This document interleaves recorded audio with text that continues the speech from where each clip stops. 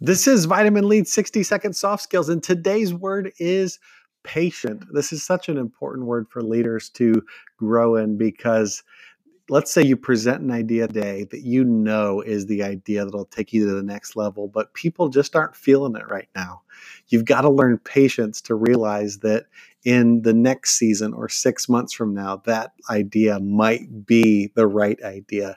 You've got to be patient as you work with people on your team that are growing, recognize where they're at as a person, as an employee, and help them to take the next step and recognize when they take that next step and honor them for that.